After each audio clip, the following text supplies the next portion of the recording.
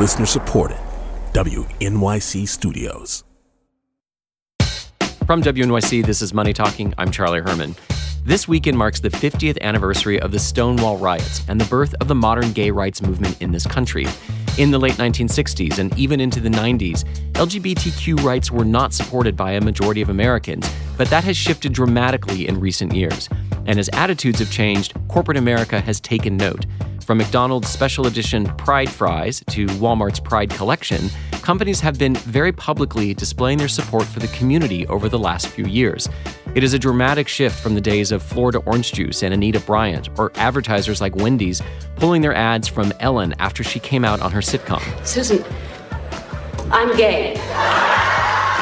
The growing acceptance of the LGBTQ community presents an opportunity for business. Some embrace it, others less so.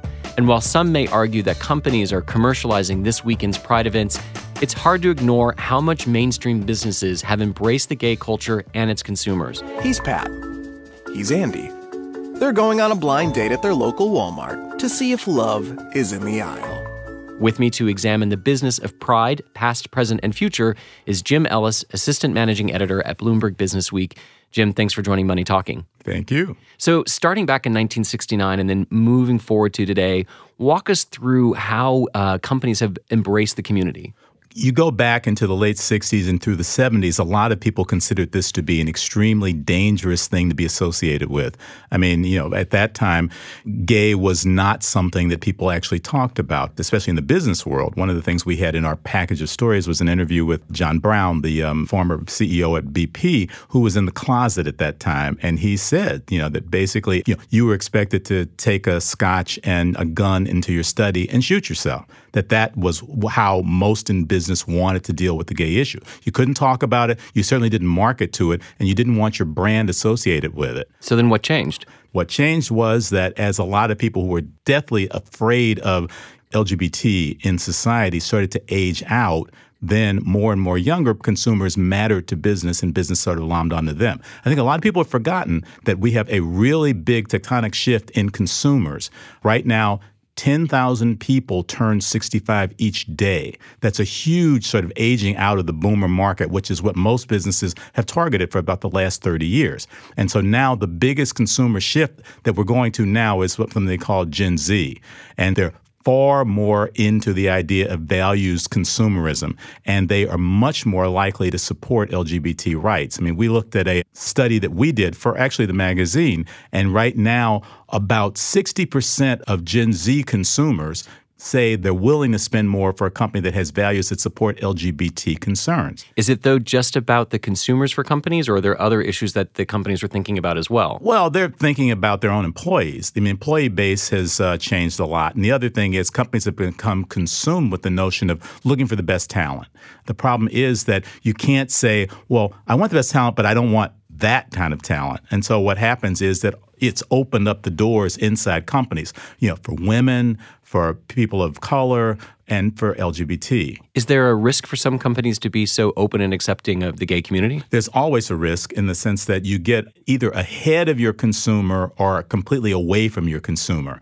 The thing was that was the reason when Ellen came out, for example, that companies like Chrysler, canceled their ads. And they said, we don't want to be for somebody who's so divisive. In other words, we don't want to take heat. Fast forward now, you're into the point where people who don't support end up with boycotts, end up with social media campaigns that say they're not in tune. Social media has really changed the sort of way things happen now. Why are some companies or some industries more supportive and more vocal in their support than others? Some are more supportive simply because they attract people who are sort of closer to the issue. Fashion business, I mean, we talked to Christopher Bailey, who's the outgoing CEO at Burberry. And he said, well, I work in the fashion business. It's been amazingly, receptive to sort of supporting LGBT rights. Others, the farther you get away from that consumer base or the more you're away from big cities, then, you start thinking about the traditional conservative, sort of base. But a lot of that's changing because the internet has changed a lot of that. It used to be that you only heard voices right around you. And now all of a sudden, I mean, you can go online and hear views from around the country, but also around the world. For some people, the upcoming Pride celebrations this weekend have just become very commercial. You have T-Mobile and MasterCard and Sky Vodka as big sponsors. Are these companies really invested in the community, or do they just see, here's a market? I think a lot of activists, particularly older activists, are sort of troubled by this notion that, the idea of pride has become too commercial. Remember that, Stonewall was a resistance movement. In some ways, the notion that pride has become integral to the fabric of just everybody's marketing pitch isn't a bad thing. It just sort of says that it's not an other. It's not the same way that Black culture has permeated the music business, the entertainment business, the fashion business. Now it's not like, oh, that's something else, or the same way that, sort of women have become equals within many companies. These are good things, and maybe this is the price to pay. Yet despite everything that you are talking about here, there has been a shift in the current administration and in the courts when it approaches these sorts of issues. Right. I mean, what's happening now is probably the biggest turn in 20 years. We've had 20 years where basically rights have been expanded for LGBT people. Now that's at risk. The Supreme Court has 3 cases that they've accepted for next term that will deal with employment discrimination against LGBT people. What happens is that right now only 23 states or 22 states in the District of Columbia have laws that protect LGBT, trans people, and anybody else is either subject to being fired, simply for their sexual orientation or their gender expression. The Supreme Court is about to decide on whether or not there should be employment protections based on sexual identity. And the indications? A lot of people think that at least one of those 3 cases is going to lose, and that we'll actually have the turn back for the first time in 2 decades. So progress doesn't always move forward. Yes, but at the same time, we're seeing enough momentum built up within companies, within employers, and in society. We're seeing it in media now that maybe the court isn't the thing that moves the needle in the future. Jim Ellis is the assistant managing editor at Bloomberg Businessweek. He recently edited a series of stories on the business of pride. You'll find a link to it at our website, moneytalking.org. Jim, thank you very much. Thank you.